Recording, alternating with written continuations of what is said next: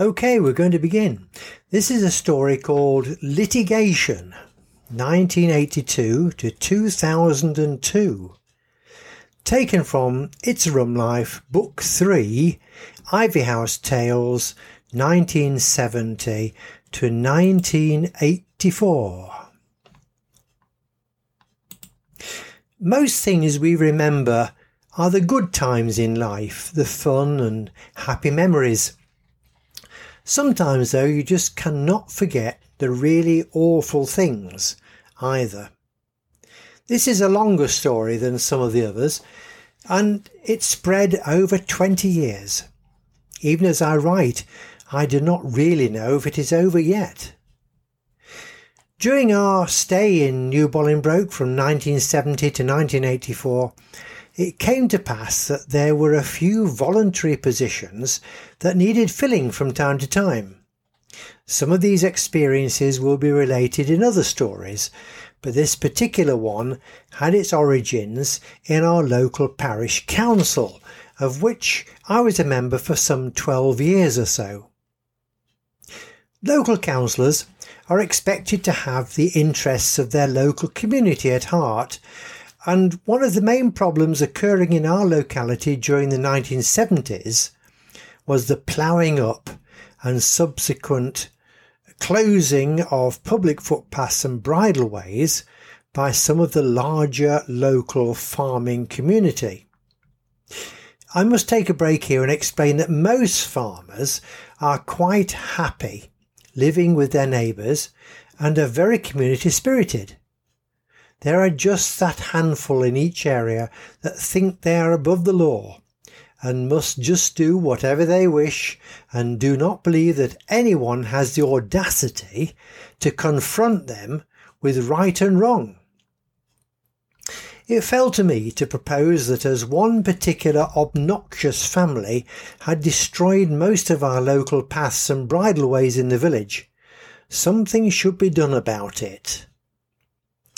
Lincolnshire County Council, like most rural counties, has a footpaths and bridleways officer. No doubt he or she has many other tasks too, but they do have this distinguished title. The parish council made official complaint about the farmer in question and asked for an investigation of all footpaths and bridleways in the area. To cut a long story shorter, we heard nothing for some considerable time, and then quite suddenly, and to as much surprise of the farmer in question as to the local council, we received a letter from the county stating that this particular issue was receiving close attention and a budget had been granted for re-signposting of all footpaths and bridleways in the county. No sooner had we received this than our obnoxious farmer friend found signs literally all over his farm. He became apoplectic and seemed to think that I was solely responsible for his punishment. One of his numerous farms comprised some several hundred acres behind where we lived in the village, and had 4 access roads to this land within the village. Not long after the footpath signs arrived on his land, he called at our house and very unpleasantly demanded a right-of-way through our yard at the side of our house into his fields beyond. This would be in about 1980 to 81 to 82. He was so abusive and unpleasant that he put my wife Ruth immediately in tears. I naturally refused this unpleasant demand, although did not immediately realise what had prompted this confrontation. I was only one councillor among some 7 or 8. The farmer had pots of money, and it was not long before court papers began to arrive. I'd never had much in the way of spare finance. In fact, the transport business that my wife and I had started was always scraping along the bottom, as it were. We existed and paid most of the bills most of the time. So no spare money for solicitors or legal advice. In court. The first hearing was in Lincoln before a judge. I had to wait a little while in an antechamber, as is the norm. The solicitor for the farmer was a most charming man who really did not wish to do what he was doing.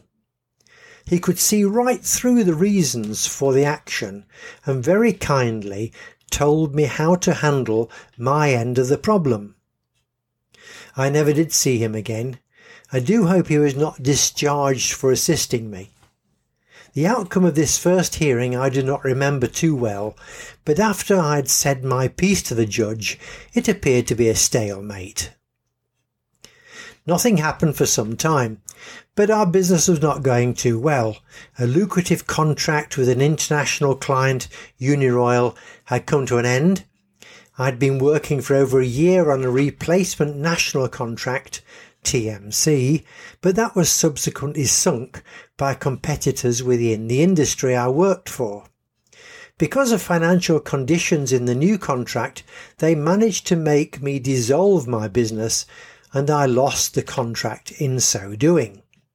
See the Lincoln Spiv. Consequently, in 1983, ECYB Transport came to an end, with no income to pay the mortgage. I had to sell the house and find somewhere else to live far, far cheaper. As you may gather from other diary stories, Ivy House at New Bolingbroke was a Georgian country gentleman's abode. We loved it, and after 14 years there, dearly dreaded the idea of leaving. Selling the house. Our good neighbour John Rundle had 3 sons, and the youngest, Alan, had always said that if ever we were to sell our house, he would like to buy it. Alan and our Ruth and I duly agreed a satisfactory price, and the sale was agreed. Alan subsequently married another Ruth. Alan knew about the dispute. Who didn't? As the dispute involved the property we were selling, Alan would not buy it until the dispute was settled. This is now December 1983. I had to give in court, in front of another judge. I had to explain the situation and why I had to cave in. The judge said I was very sensible and whatever, and obviously the farmer's solicitors were delighted. We had a thoroughly rotten Christmas that year. See the story, Beryl at Christmas. And the house sale was completed by the following Easter, and we moved to Northcote at Great Steeping. Northcote was idyllic for the horses in the family, but not so much for us, as Ruth and Helen and I had to cram ourselves into a very small 2-up and 2-down country cottage, the whole about 1/10 the size of Ivy House. Alan's elder son Ken was our neighbour on the left at New Bolingbroke. He stopped me one day just before we moved to explain that their firm's lorry driver had been taken ill, and as I did not have any job at that time, would I like to fill in and drive for them until he returned. This was a truly superb time. After the trauma of the move and the loss of the business, someone had given us a chance. See more Northcote tales about the crane lorry. Several months went by, with us now living at Northcote and trying to get the property into some order between working weekdays for Rundles. Returning home from work one day, there was a solicitor's letter awaiting me. The farmer's solicitors had been to court and been granted costs against me for the action. This time I was apoplectic. I had not received any notice of the further action and not had any chance to put my case. Despite seeking whatever advice I could, there was no way out. I had been well and truly stitched up. The costs. The bill was in excess of £3,500. I had to ask the court for time to pay, and was granted the chance to pay by instalments. It took me some time to recover from this initial shock. Ruth was working as a nurse part-time, and we were just managing to pay our way again from the very bottom. Now I had to find the extra huge amount. I didn't tell Ruth. She had enough on her plate with the move, and she really did not like the house.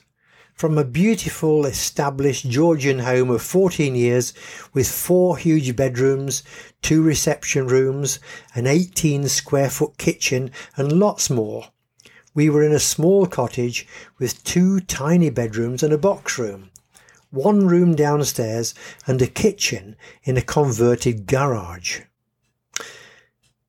It was naturally very different for her.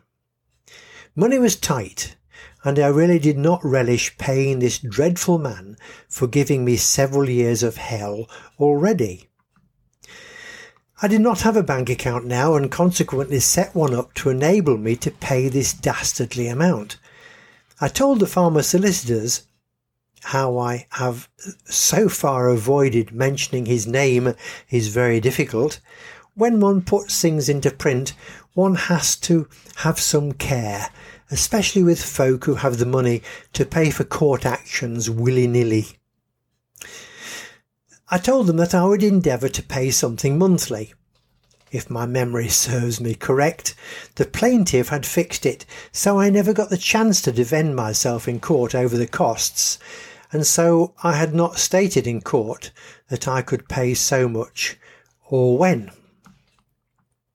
It had to come out of income, an income left over after I had to live. I made 1 or 2 casual payments for £20 or so, and then forgot.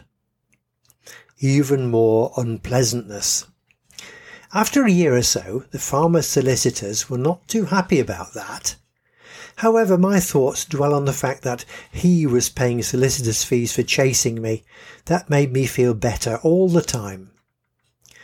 Over the next few years, I'd still managed to pay less than £100 in total, despite receiving regular threats whenever I forgot to pay. I was a very slow payer. Eventually, after one long winter without me sending anything, they became very unpleasant. I never kept any more money in this account than I intended paying when I could. I think it was one springtime. I remember that I was now working for the Lincolnshire Standard in Skegness, writing and taking the photographs for their new midweek free paper. So many years had gone by with all this hanging over my head. 1 year rolled into another without any real difference. I had noticed, though, that Alan Rundle had become very settled in my old house, and the gate I had erected at the end of the yard into the farmer's field was still in the same place and totally unmoved, 5 years on. Back to the story. In the bank account I had created for paying the farmer was something like £130. In the mid-1990s, without a great deal of notice, they applied to the courts for a garnishee order. This is a method of getting money from someone who won't pay. The court wrote to my bank, much to their consternation, as did their solicitor. I remember I did not have a solicitor to help.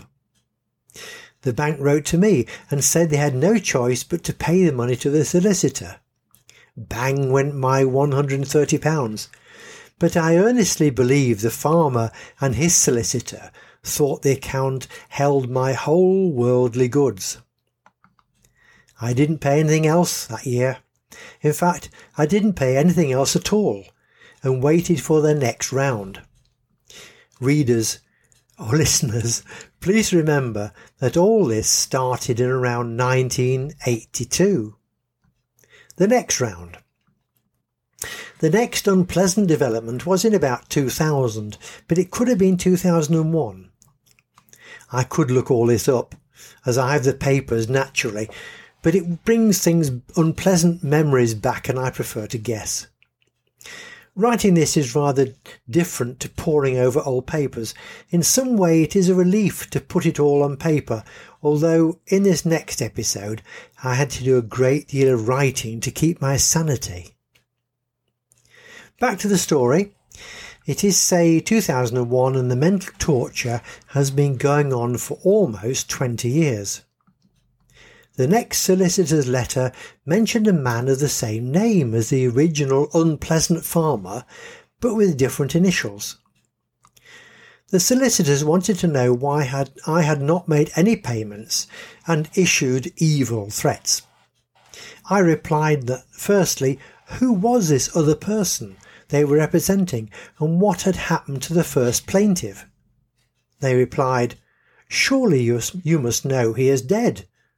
This is the son who is carrying on the action. Goodness, I thought, one big happy family. I stalled for a while, but eventually they became really nasty, and one day a letter arrived threatening to make me bankrupt if I did not pay what they wanted. Imagine the situation. I had been a responsible local councillor.